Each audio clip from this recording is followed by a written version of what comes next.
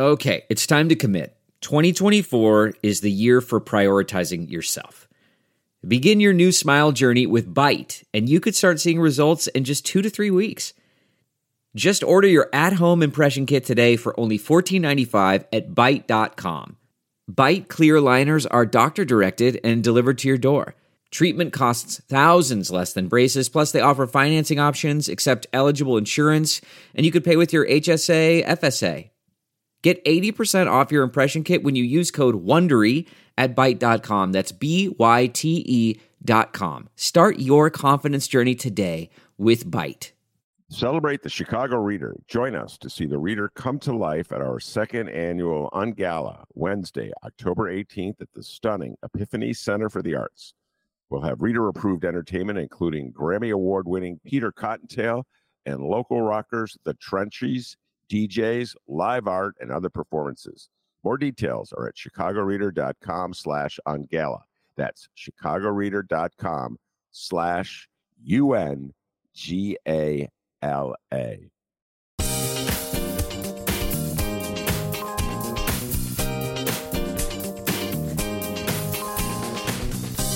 Your Ben Jarofsky Show for this Thursday, October 5th, starts now.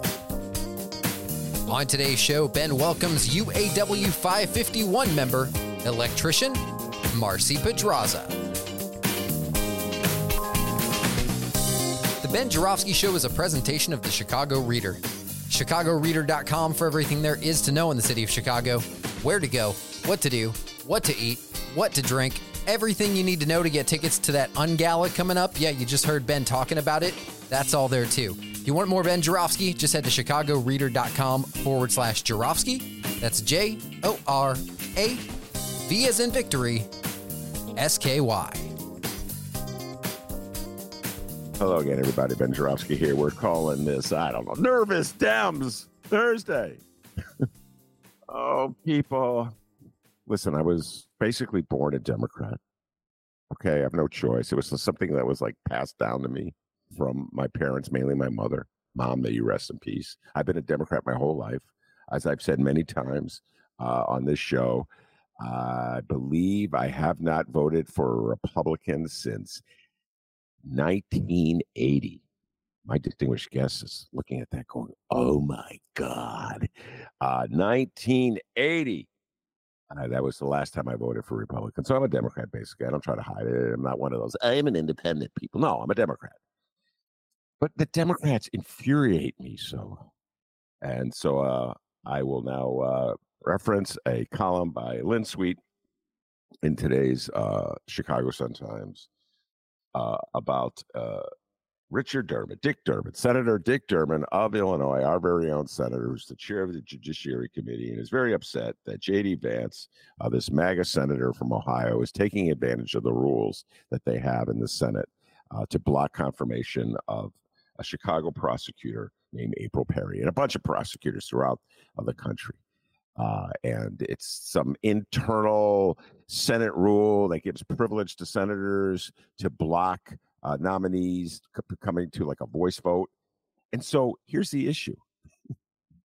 They could just call a meeting, convene a meeting of the full Senate. I may have mentioned this before. The fact that it comes back just infuriates me.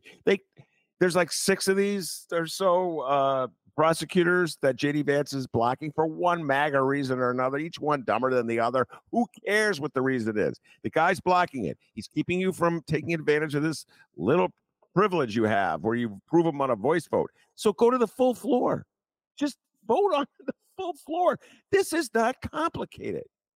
It kind of reminds me of the immigrant crisis here in the city of Chicago. They take something and they make it hugely complicated. Build something for people to live in and put Chicagoans to work building them. Hello, not complicated. I don't know. Well, we have to study this. This is very, very tough and serious. We don't know what to do. This is even, okay, so I will grant that it's a little more complicated rehabbing buildings than calling a meeting to confirm. But that's all you have to do, Senator. But just get Chuck Schumer to bring the Senate together and confirm him. Why do Democrats make everything so needlessly complicated? Why are they so chicken? Do you think Mitch McConnell would allow some Democrat to keep him from what? Approving prosecutors, judges? Would he just be sitting there going, I don't know what to do? Democrats, I vote for you year after year. I guess I have to have my head examined. But you make things so hard, so complicated. All right. Without further ado, my distinguished guest is very patiently waiting to come on. Marcie Pedraza is her name, and she is a striking member of the UAW, and she's so graciously agreed to come on my show and break down everything, all the issues in the strike. So, Marcie, welcome to the Ben Joravsky Show. Hi, thanks for having me. And Marcie's voice is a little raspy right now, or sounds a little raspy. It is not, people, not because she's a 3-pack-a-day cigarette smoker. It's because she's not even a one pack a day cigarette smoker. It's not even a 1 cigarette a day pack smoker. She is. She's been on the line, correct? And been very busy leading. So if you never heard me speak before, this is not my normal speaking voice, but it's my, I've been talking or shouting too much on the picket line voice. So until we get into the particulars of what you do, where you work, and what the strike is all about, I have to tell you, Marcie, Marcie and I talked. First of all, shout out to Carlos at Haymarket, who helped set this up. Carlos, love you, baby. And he was the one who said, Ben, call Marcie. She'll come on your show. But there was a story in today's New York Times. I want to show this to you. And I saw it after you and I were talking today about Sean Fain, the president of the United Auto Workers. And Marcie, I was reading this story about Sean Fain. I didn't know much about him. To me, he's just like this. When I live in Chicago, he's basically in Michigan. And it's just like this talking head you see on TV. And this story was remarkably sympathetic to him for a mainstream media. And it just told his background. And so I just he reminded me so much. His story, though they're two different people, reminded me so much of my dear friend, the late, great Karen Lewis, who was the head of the Chicago Teachers Union, Marcie. And I know you know this because you're from Chicago. You went to Kenwood High School. You're a Chicago kid. But Karen Lewis, she had a whole career as a high school teacher, public high school teacher in the city of Chicago. And then relatively late in life, she decided to get into union politics, and she headed a slate corps that was victorious in the union election in 2010. And then she just had this, I don't give a damn attitude. I'm not going to play the game the way unions in this town have played the game, kissing the ring at a mayor, doing whatever, in that case, Mayor Rahm told her to do. And she just changed the tone and tenor of union activism in the city of Chicago and gave new life to the left. And now we have Brandon Johnson as mayor of the city of Chicago, who is a former aide to Karen Lewis. So a remarkable story. Sean Fain, it's very similar. He was working, he was an auto worker for years and years. He got involved relatively late in life in the union and ran an insurgency ticket against the old corrupt leadership. And he says, I mean, I got to give him credit. This is one of his quotes, Marcie. Billionaires, in my opinion, don't have a right to exist. There's a billionaire class and there's the rest of us. We are expected to sit, and I'll get to the next page for the rest of the quote. We are expected to sit back and take the scraps and live paycheck to paycheck and scrape to get by. We're second-class citizens. That's bold talk. I assume, Marcie, you sort of have the same worldview as Sean Fain, correct? Yeah, for sure. So I'm a member also of UAWD, which is United All Workers for Democracy. That's our rank and file, caucus for UAW members. And we were successful in our campaign for one member, one vote referendum that happened, last year. So this is the first time we had elections. We got to elect our international leadership in UAW's history. So Sean Fain, and Margaret Mock and LaShawn English, these the Members United slate won across the board. So, I mean, he's only been in office, 5-6 months? Mhm. And so I had the pleasure of meeting him and the other members of the slate that came out to Lansing, Illinois last year, on the campaign trail. And it was just so motivating to see, the work that we're doing. And it's similar to CORE, also TDU, other rank and file caucuses that, have made tremendous gains for the membership. And it's the first time the members have had such transparency in these in this campaign, in these negotiations. This is only my third contract.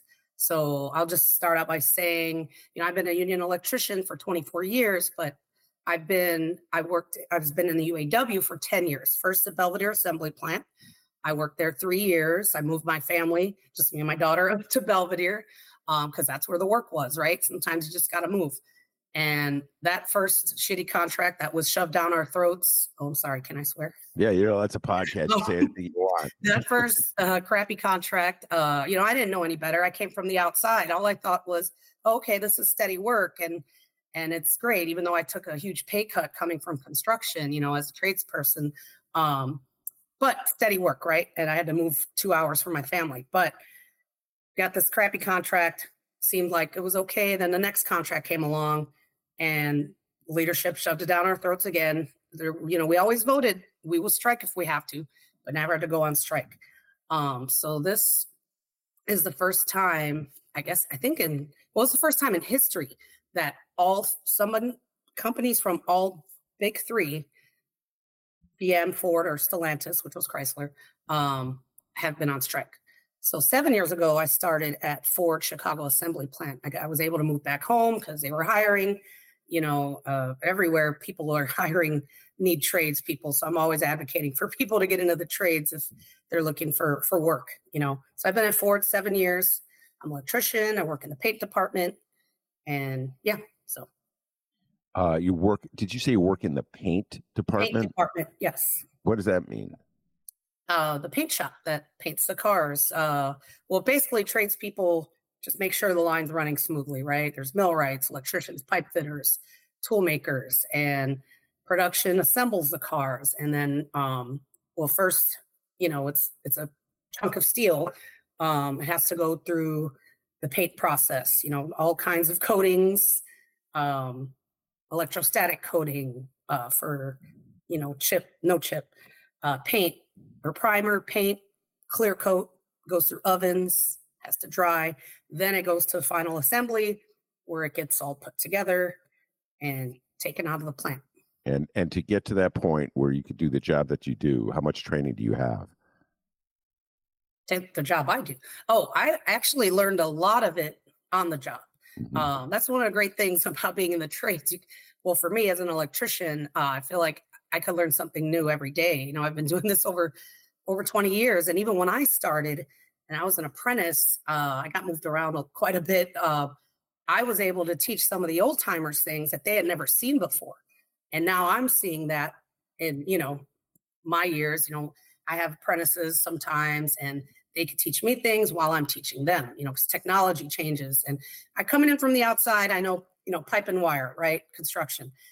And here I am trying to manage 50, 60 robots during a 12-hour shift. And I'm like, okay, what do I do now? I feel like I should have an engineering degree by now, which is what I tried to get back when I went to the University of Southern California. But I couldn't afford to finish, but that's another story for another time. So I was fortunate to have on-the-job training and even being trained at ABB in Michigan for the robots we use. I had to brush up on my PLCs, programmable logic controls, because while we did that, we had that in apprenticeship training. I never used that on the job, never use it in the field. We're outside, we're in the dirt, we're getting dirty. Mm-hmm. But in manufacturing, in maintenance, a lot of it is computerized, automated. We're programming robots, we're maintaining them, troubleshooting, changing parts, making sure the equipment's good to go, basically. And you're just talking about robots. If they had their way, the powers that be replace all of you with robots. That's sort of what I mean. That's the backdrop of all. I mean, so many strikes. I mean, yeah, it's a real thing. When they first came around, that was the big argument. Like, well, robots can only, they can only do so much, right? And I think Walter Reuther had said that's fine, but robots can't buy your cars, right? And what I like to say is that there still needs to be people to maintain this equipment, and robots make mistakes. They crash and destroy cars all the time, so that's where we come in. And also too, some of these robots, the robots, some of the work they do is the most repetitive and strenuous work that no human being should be expected to do for 10, 12 hours a day. I'm sure you've seen the stories or read some of the reports on that have been going on, during this fight, when people like to criticize auto workers. But I know so many people that have had so many surgeries throughout their years, even at a young age, just to be able to go back to work, just to be able to function in normal life. This repetitive physical work is definitely straining on the body. And one quote that somebody wrote, I don't even know who it was a tradesperson, I'm sure.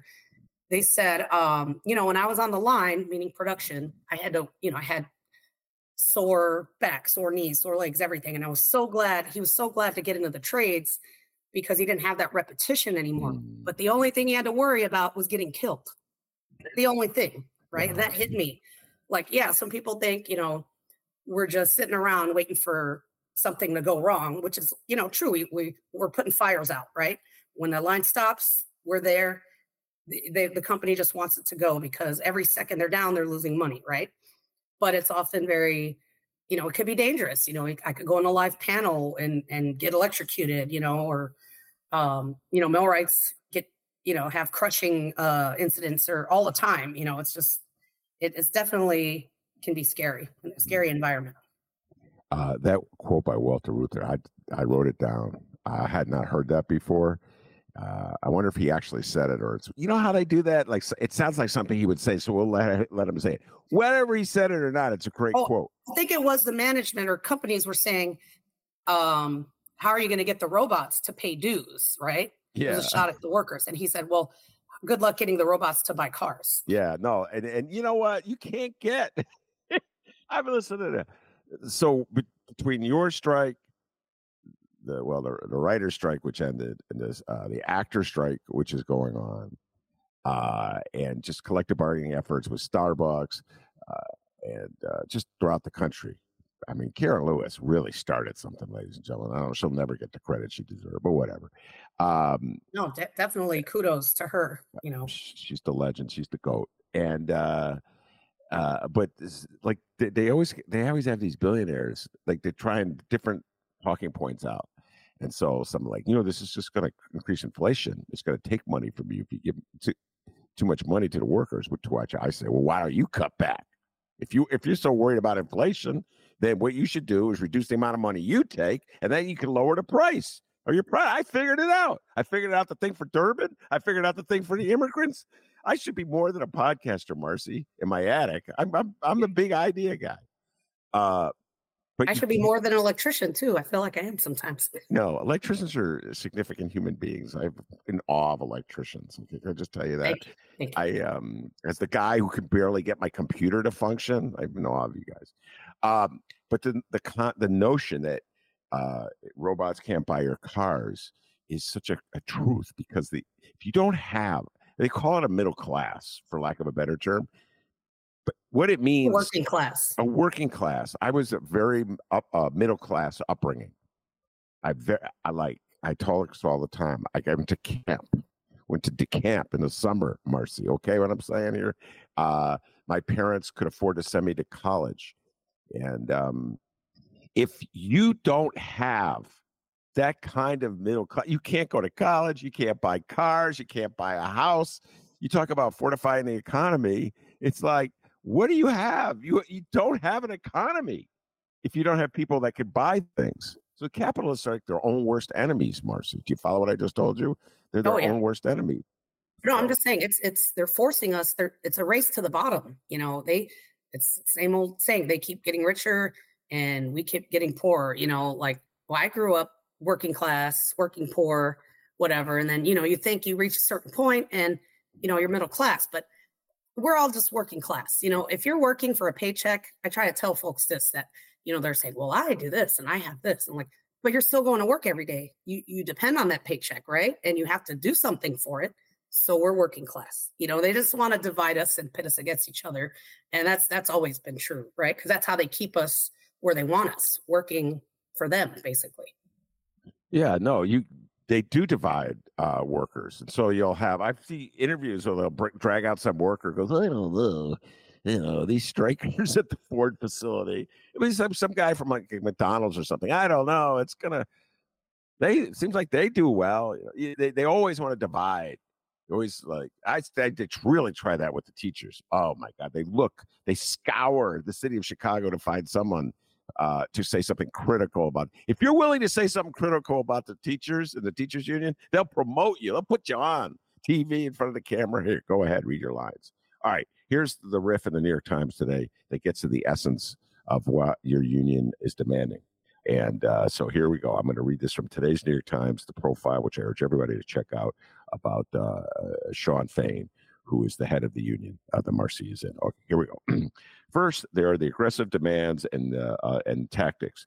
The union wants a 40% raise over 4 years to make up for much smaller increases in past years, a 4-day work week, annual cost of living adjustments, paid health care for retirees, and the elimination of lower pay tier for new workers.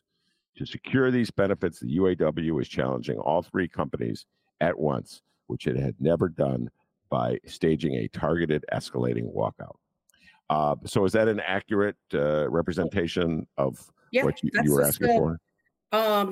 Yeah, that's the highlights of the demands. The people always say, why the 40%? Well, the top executives, the CEOs, have given themselves 40% increases over the last 4 years, right? And we've gotten the last contract, I've gotten 3% raises, right? That's 6%. Inflation over the last 4 years has been almost 20%.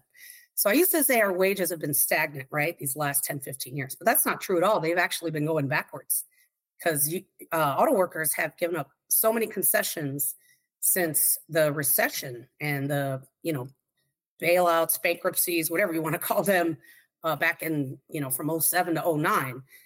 And, the auto workers have kept the companies afloat. They said, you give these things back and we'll be able to keep you employed, basically, right? So all these things that were given up, it's time to give them back because, they've been making record profits the last 10 years. They've made $250 billion in profits. That's with a T. And just the first 6 months of this year alone, $21 billion. So even if they doubled our wages today, which would be 100% increase, right? Not 40, they would still make record billions in profits. And as far as the other demands, cost of living allowance, that goes with inflation and pensions. I hired after 2007, so I don't get a pension. I don't get lifetime health care. And the fight for the 32-hour work week, which is important, more time with our families, more time to do whatever it is we want to do. And also the just transition to electric vehicles, which is important for not just workers, but for the environment. Wow. And let's talk about that. It's interesting, the political dynamic, the way this is playing out. So I began this show on a different topic, explaining that I'm a lifelong Democrat, Marcie. Don't make fun of me. And I pledged my allegiance to that party. But on a matter like this sort of indicates why. As frustrated as I get with the Democrats, and I'm always airing my frustration with them, Marcie. Yes, okay. The opening of the show is just sort of one sample of how I'm always railing at Democrats. As frustrated as I am, they are the only major party. There's two major parties. The only major party that is even half-heartedly trying to be real about any issue that we're facing. This particular issue that we're facing is inequity and protecting workers in the faces of advancing technologies that can render them obsolete.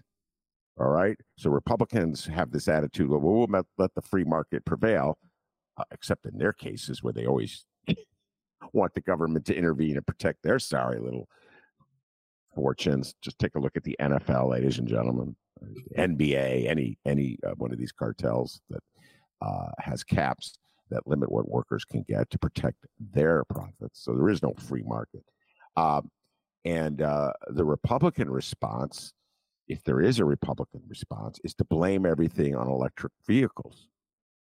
And so Donald Trump, who is the leader of the Republican Party, who will be the Republican nominee in most likelihood, who is the president of MAGA, which is roughly 40% of this country right now, he is saying he is going to solve the problems of inequity in the auto industry. Marcie, I am not making this up, by outlawing electric vehicles that are manufactured in this country.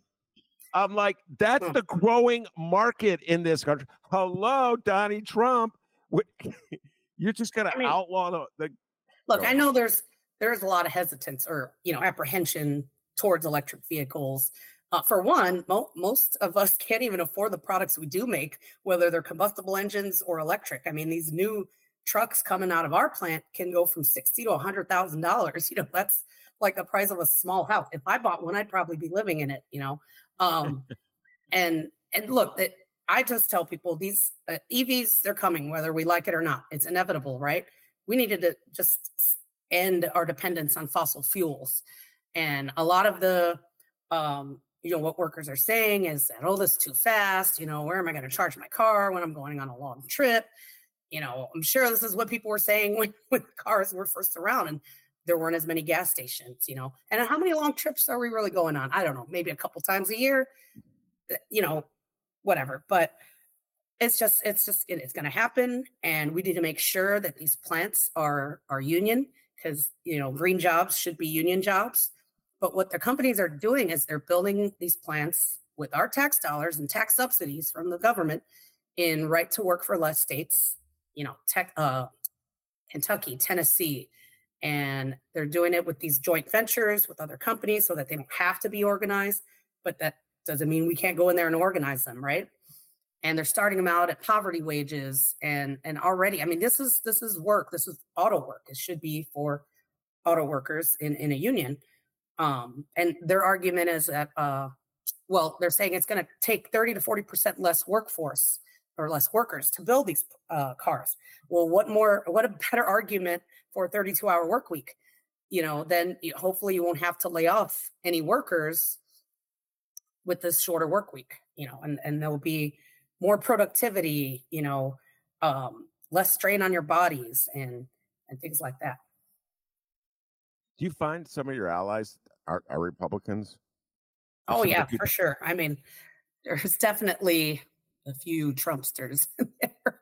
I wouldn't call them allies. They're my union siblings, but comrades. Yeah.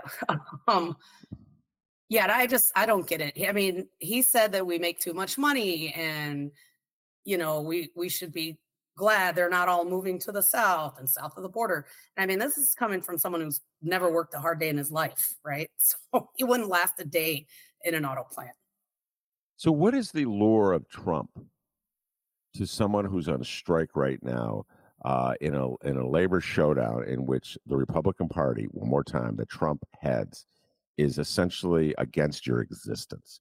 Because if you follow Trump's position to the full extent of its logic, which there is no logic, but if you followed it to its full extent, he would essentially destroy the UAW by encouraging the development of electric vehicle plants that are non-unionized, pay people less, and just limit the union to a portion of the auto market that is either stable or shrinking. So it's counter to the existence of the UAW. But what would you say to somebody who is supportive of Trump, even though what Trump is pushing for works against their interests? Well, I don't understand. You would have to ask them. But I did hear somebody yesterday just driving by and harassing us while I was on the picket line last night, something Biden, go Trump. I was like, what? I don't even know what that means. Or I think he said this was all Biden's fault. I'm like, oh, really? It's one person's fault? Like, I don't think so. Like, the world is literally on fire or flooding, and it's just ridiculous to think you could blame it on one person. And yeah, I don't know. I can't even reason with some, and unfortunately, I would say it's it's probably mostly older white males who are jumping that train, and maybe they just see it as something new and different, but that doesn't mean it's right or it's going to work. They're tired of the status quo. I mean, so am I. Like, to me, Democrats and Republicans, they all serve the ruling class, right? And the billionaires and millionaires and the corporations. But I don't know. You mentioned that you don't have a pension plan, but you do get Social Security, correct? Yes. Right. Okay. We have a 401k, like it's called our test fee account, but it gets hit every time the market drops. People have lost like thousands of dollars in it from whenever there's a crash or whatever, and like, I mean, we worked through a global pandemic, most of the world, a lot of people got to go and work from home. We didn't have that luxury. We were only laid off 2 months from March to May of 2020. And that was only because of part shortage, because steel mills were shut down, didn't have parts. And then Ford made a bunch of masks, surgical masks. They're like, all right, you can go back to work. So we're risking our lives and our families' lives, going back to work in the plants with thousands of people coming home every day. And like, I had to pay a small fortune in childcare because my daughter was going to school online and I had to have somebody here with her. I couldn't leave her alone at age 9 at the time, So, and that was also a challenge, finding somebody willing to do that, knowing that I'm coming home potentially carrying a deadly virus. Yeah. And do they match contributions to the 401k? Your Ford? They Yes. do? Okay. So if you put in 100, they put in 100. Okay. Yeah, it's like there's a percentage and you could change it, but I think theirs is a set percentage. Okay. All right. So I don't mean to go into a whole discourse on pensions, but this is what I always say when I get to this subject to my millennial listeners. One day you will be old. This will matter to you. I hate to be the bearer of that bad news. And our country's attitude toward pensions is so weird.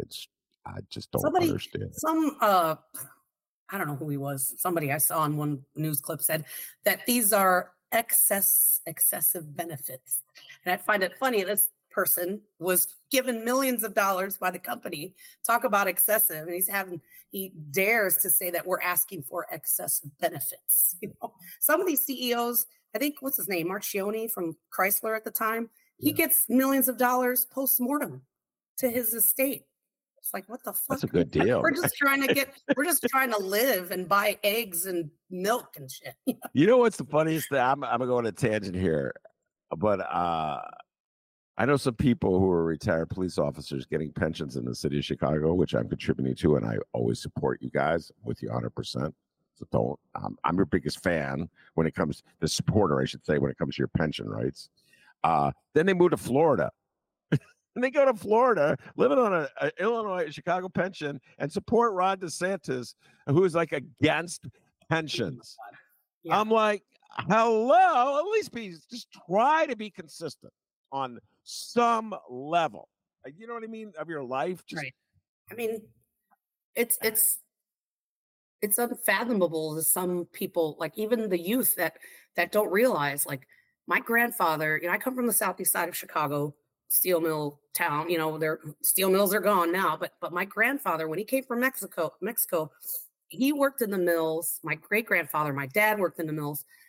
They could support. My grandfather supported a family of 5 just on his one check, one job. He had property. He had 2-3 lots in the city of Chicago, on the southeast side. He put his kids through Catholic school and college and had a pension. His wife had retiree, spousal benefits, a pension until he died when he was 90 years old, and some people can't even imagine like having that or what that's like, and that we deserve that too. Yeah. So what is the state of the strike? Oh, by the way, before I forget, I must point out, in contrast to Trump, say what you will about Joe Biden, and some of my lefty listeners are always hammering with me about Joe Biden. At least he stood with the UAW workers on their strike line. So I give him a lot but of. it took us to get them out there, to get anyone out there. Bernie Sanders has always been a supporter of labor, Rashida Tlaib, Representative Tlaib. And, like Sean Fain has said, when we win this battle, I'm saying when, but Sean Fain said, it won't be because the president of the United States came out. It won't be because of President Sean Fain. It'll be because the members demanded these things and worked together in solidarity. Fair enough. President Biden, I try to give you credit. This is always what happens with my show. A lefty comes on, I try to give you credit. And they go, Biden can't get credit. I voted for Biden. I'm just saying, when you contrast him with the Republican Party, I know you probably don't have the patience to sit through the Republican presidential debate. If you had heard last week, oh my God, ladies and gentlemen, breaking news. Marcie's got a dog that just walked in front of the camera. That is a beautiful dog. Look like Rin Tin Tin. That is a great looking dog. If you had heard the rhetoric of the Republican presidential wannabe candidates on the issue of the middle class or the working class and unions, you would have been pulling your hair out. So at least Biden pays lip service to this. All right, give him credit for that. All right. So I read the essentially boiled down demands as they appeared in the newspaper. Where do we stand with the strike right now? Well, let's see. It's been going on since midnight, or the night of September 14th, the morning of September 15th. That was when the contract expired. There's currently 25,000 auto workers on strike across the U.S. There's 5 assembly plants, mine included, that was just added last Friday. 38 parts distribution centers across the country. And I believe there's an update tomorrow from the president at 2 p.m. Eastern time. But so far, I think some people are questioning this strategy, right? I'm just trusting the process, because it's definitely keeping the companies on their toes. It's keeping them guessing, right? And now they're fighting against each other to try to see who's going to bring forth the first tentative agreement, first. Who's gonna be first to the table? Say, look, we did all these things. Oh, that's my dog. Anyway, she's whining. So it's interesting to see like how this whole time they've always pitted us against each other, and now they're trying to see, who's going to be first, and it's also getting other workers involved and excited, talking about like I've heard of people in non-union auto plants talking about it and wondering what we're demanding, what are the kind of wages that we might get, and they're definitely going to be interested in hopefully joining the UAW too, or at least demanding more from their shops, from their companies. So hopefully this will have a ripple effect for workers everywhere. Do you have any sense of when the strike may end? Like when? I have no idea, but I've been to all of the pickets so far, and as far as our plant, just trying to talk to people. And, of course, in the beginning, everybody's energized and excited, and we're pumped up. We've been pumped up since before it even started, just waiting to see, are we going to be called out, and it was almost kind of disappointing when you weren't called. And that just goes to show how united we are, how we're ready.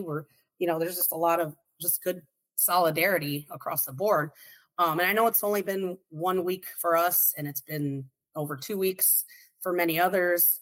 What was the last strike? GM, 44 days back in 2019. Yeah. And I don't think they got a really great contract out of that, but I don't know. I have no idea. Just we'll have to wait and see what happens tomorrow. If they're going to add more plants to strike, could be all of them, could be some, or maybe there's an agreement on the table to vote on. We don't know which company, or could be all or one or none. Yeah, and how are the strikers making ends meet? without We the get paid strike checks? pay if you do your strike duties. We get strike pay, which is $500 a week. But this is the first time it's been that high. It used to be a lot lower, but over the years it went up from 100 to 250 and 400. I think last time 4 years ago it was at 250, but the last convention they had with the delegates, they voted it to be 500 a week. And that also includes basic health insurance, which for us, we haven't been cut off yet by the company. But if that happens, then the union insurance should cover us. Yeah.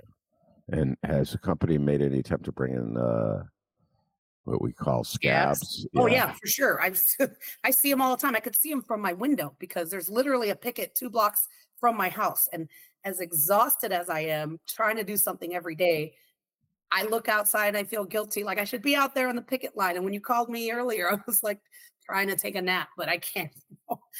We see trucks coming in and out, not Teamsters, because they told us they will not cross the picket line. These are non-union contractors that they're hiring to move the products, move the cars out of the yards. I see people coming out on 116th right by Avenue O.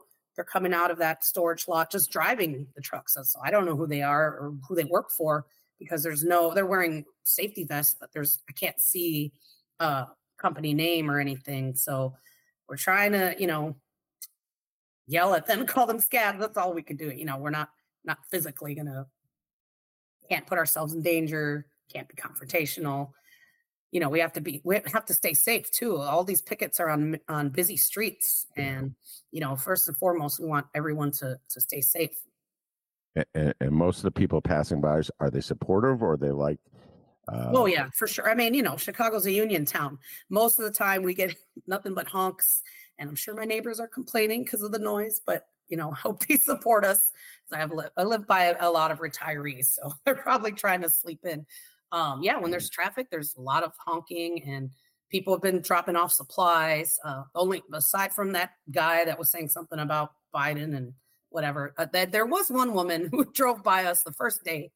It was just me. It was just a 3-person picket because we went by one of the truck gates, and she said something like, driving by really fast, like, go back to work. It's like, we would love to go back to work, but here we are, fighting for a fair contract. Yeah. There's no truth to the rumor that the woman that yelled at was Nikki Haley. Just kidding. She was probably, I don't know, maybe she had the luxury of working from home and doesn't need to go back to work. Nikki Haley is one of the Republicans. Nothing against people working from home, but yes. I don't want to see now. I'm not pitting us against other workers. I'm just saying, it's, yeah. I just say Nikki Haley was one of the Republican candidates for president who has an extremely anti-union attitude. Good luck with her, working people of America. All right, before I let you go, I'd love for you to riff a little bit on something we touched on that it's not directly related to the strike.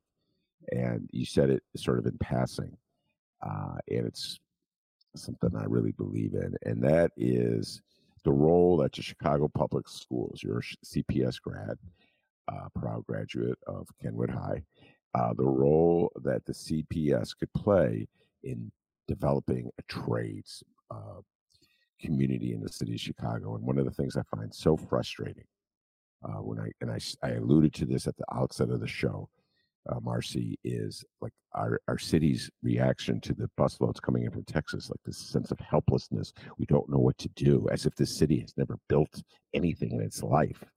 As if this isn't a city of hustlers who are always like building something and trying to sell it. All of a sudden, we can't do anything. And it's always that way in the city of Chicago. When you want to help somebody who's a little down and out, the city of Chicago still hasn't figured out how to help Black people in Black neighborhoods, except move them out. That's me talking, not Marcie. So if you're mad at that comment, blame me, not Marcie. And you said something to me that just blew my mind. That's some of the work you did as an electrician was at public schools dismantling the work facilities, like the trade facility, training like facilities like at Lane Tech or other high schools. I'm like, oh my Lord. We're not going forward. We're going backwards. I mean, we're so clueless. Go ahead. Take it away. This is going 20 years ago when I was an apprentice still. Yeah, a lot of our work. I've worked in about 100 Chicago public schools. I wrote them down in the calendar because I was going to keep track. And, Lane Tech and CVS, just tons of schools, getting rid of the shops, auto shops, the wood shops. Lane Tech used to print their own newspaper, their own yearbooks. And now that's all outsourced. We're making room for computer labs and other classrooms, and which is great. And a lot of these schools are going towards more career or college prep, which is fine. But like I said, college is not for everyone. And I found it to be a good move for myself to get into the trades, only because I talked to a friend in the neighborhood that was doing the same thing. So I think we need to get a push back to that too. And there are some places that are trying. Like I have a friend, she's an electrician too, works at Simeon High School, and she teaches electricity there. But I went to Kenwood, that's college prep school, Kenwood Academy, which also, by the way, Karen Lewis went to school too. So yeah, we need more tradespeople. I'm always telling everybody who's looking for something to do and they might not want to go to college, or they're just stuck in a rut, we need more training for that, because we definitely have the demand, right? We can be training new apprentices to be plumbers, to change all the lead pipes in Chicago, right? We have the highest number of lead service lines in the country. There's green energy, green infrastructure. We're fighting on the Southeast side for new green schools. And thanks again, shout out to CTU for helping us out with that and fighting for new green schools to also make a better impact on our environment. What better place than the Southeast side, right? One of the most polluted neighborhoods in the city, in the country, probably. But, so there's work to be done. And we just need a workforce that's trained and able to do it. There you go. I hope the people who run this city and the Republicans in corporate Chicago are listening to this, because it just seems as though Chicago is working against its self-interest so often. And just the concept of taking like auto shops and converting them to computer labs, just because you have a sense that this is where we're going. I don't even know what is motivating them to do this, to tell you the truth. I can't think of a logical thing. Like, everybody, you want people to buy cars, you're going to buy a car, you have to get your car repaired. It's Somebody has to make it. I mean, yeah, buildings still have to be made here, right? Yeah. They still need to be made by hand. Yeah. It's just like a whole thing. Like Lane Tech, you're right. It was tech. The tech in Lane was not computers, ladies and gentlemen. And now it's I don't know, career academy. It's a career academy. Everything is college, because parents are so afraid that little Johnny and Janie won't get into Stanford. And don't get me started, Marcie. Well, guess what happens? Guess what happens when they do get into Stanford? And that's great. They go into a ton of debt, and they end up living in their parents' basement, trying to pay off that debt and work. And, you can't afford to buy a house. You can't, it's horrible. I went to one of the most expensive schools in the country and couldn't afford to finish. But when I came home, I went right to work. And then I got bored of working in offices. So then I got into the trades. As soon as I became an apprentice in the first few years, I paid off my college debt and I was able to buy a house. There you go, ladies and gentlemen. I hope you're listening to today's Chicago. And you can put people to work, Chicagoans to work, building things that Chicagoans need. And for the betterment of our planet, too. Yes. The betterment of our planet. Let's not even talk about General Iron. Marcie's in the front line of that fight. That's a whole other Environmental justice is workers' justice. That's another thing that, we're often pitted against each other, blue collar versus the environmentalists. It's like, why can't we have both? Good jobs, green jobs, and union jobs. We'll end it there, except I forgot to do something at the outset, so we'll do it now. Marcie, why don't you tell folks if they want to join the protest this Saturday that you were telling me about? Oh, yeah. We're having a big details. Go. Big rally this Saturday at the UAW Local 551 Union Hall on 135th and Torrance. Starts at 2, but I would try to get there early. President Sean Fain is going to be there. Hopefully some CTU leadership. So it's going to be huge. We're going to be marching down Torrance, taking it to the streets. right down Torrance Avenue to the training center on 126th and Torrance. But also you could stop at any picket site and give us a honk, give us some supplies, bring snacks. There's 116th and Avenue O, 126th and Burley, 126th and Torrance, and 130th Street just west of Torrance. There's a picket site too. Very good. Marcie, thank you very much for interrupting your day. I appreciate it, coming on my humble little podcast and informing people what's going on. Thank you so much for having me. All right. I also want to thank producer Chris for doing an outstanding job. And I think Marcie will agree with me when I say, hey, producer Chris, give yourself a raise. Take it out of petty cash. Peace and love, everybody. And remember, you can always catch up on previous Ben Joravsky shows, Benny J bonus interviews, columns from Ben Joravsky, all that and more at chicagoreader.com. Hey, get yourself some Chicago Reader merch while you're there. Just head over to the store. And follow Ben Joravsky on Instagram at Benny J Show. And as always, like and subscribe to The Ben Joravsky Show on your favorite streaming and podcasting platforms.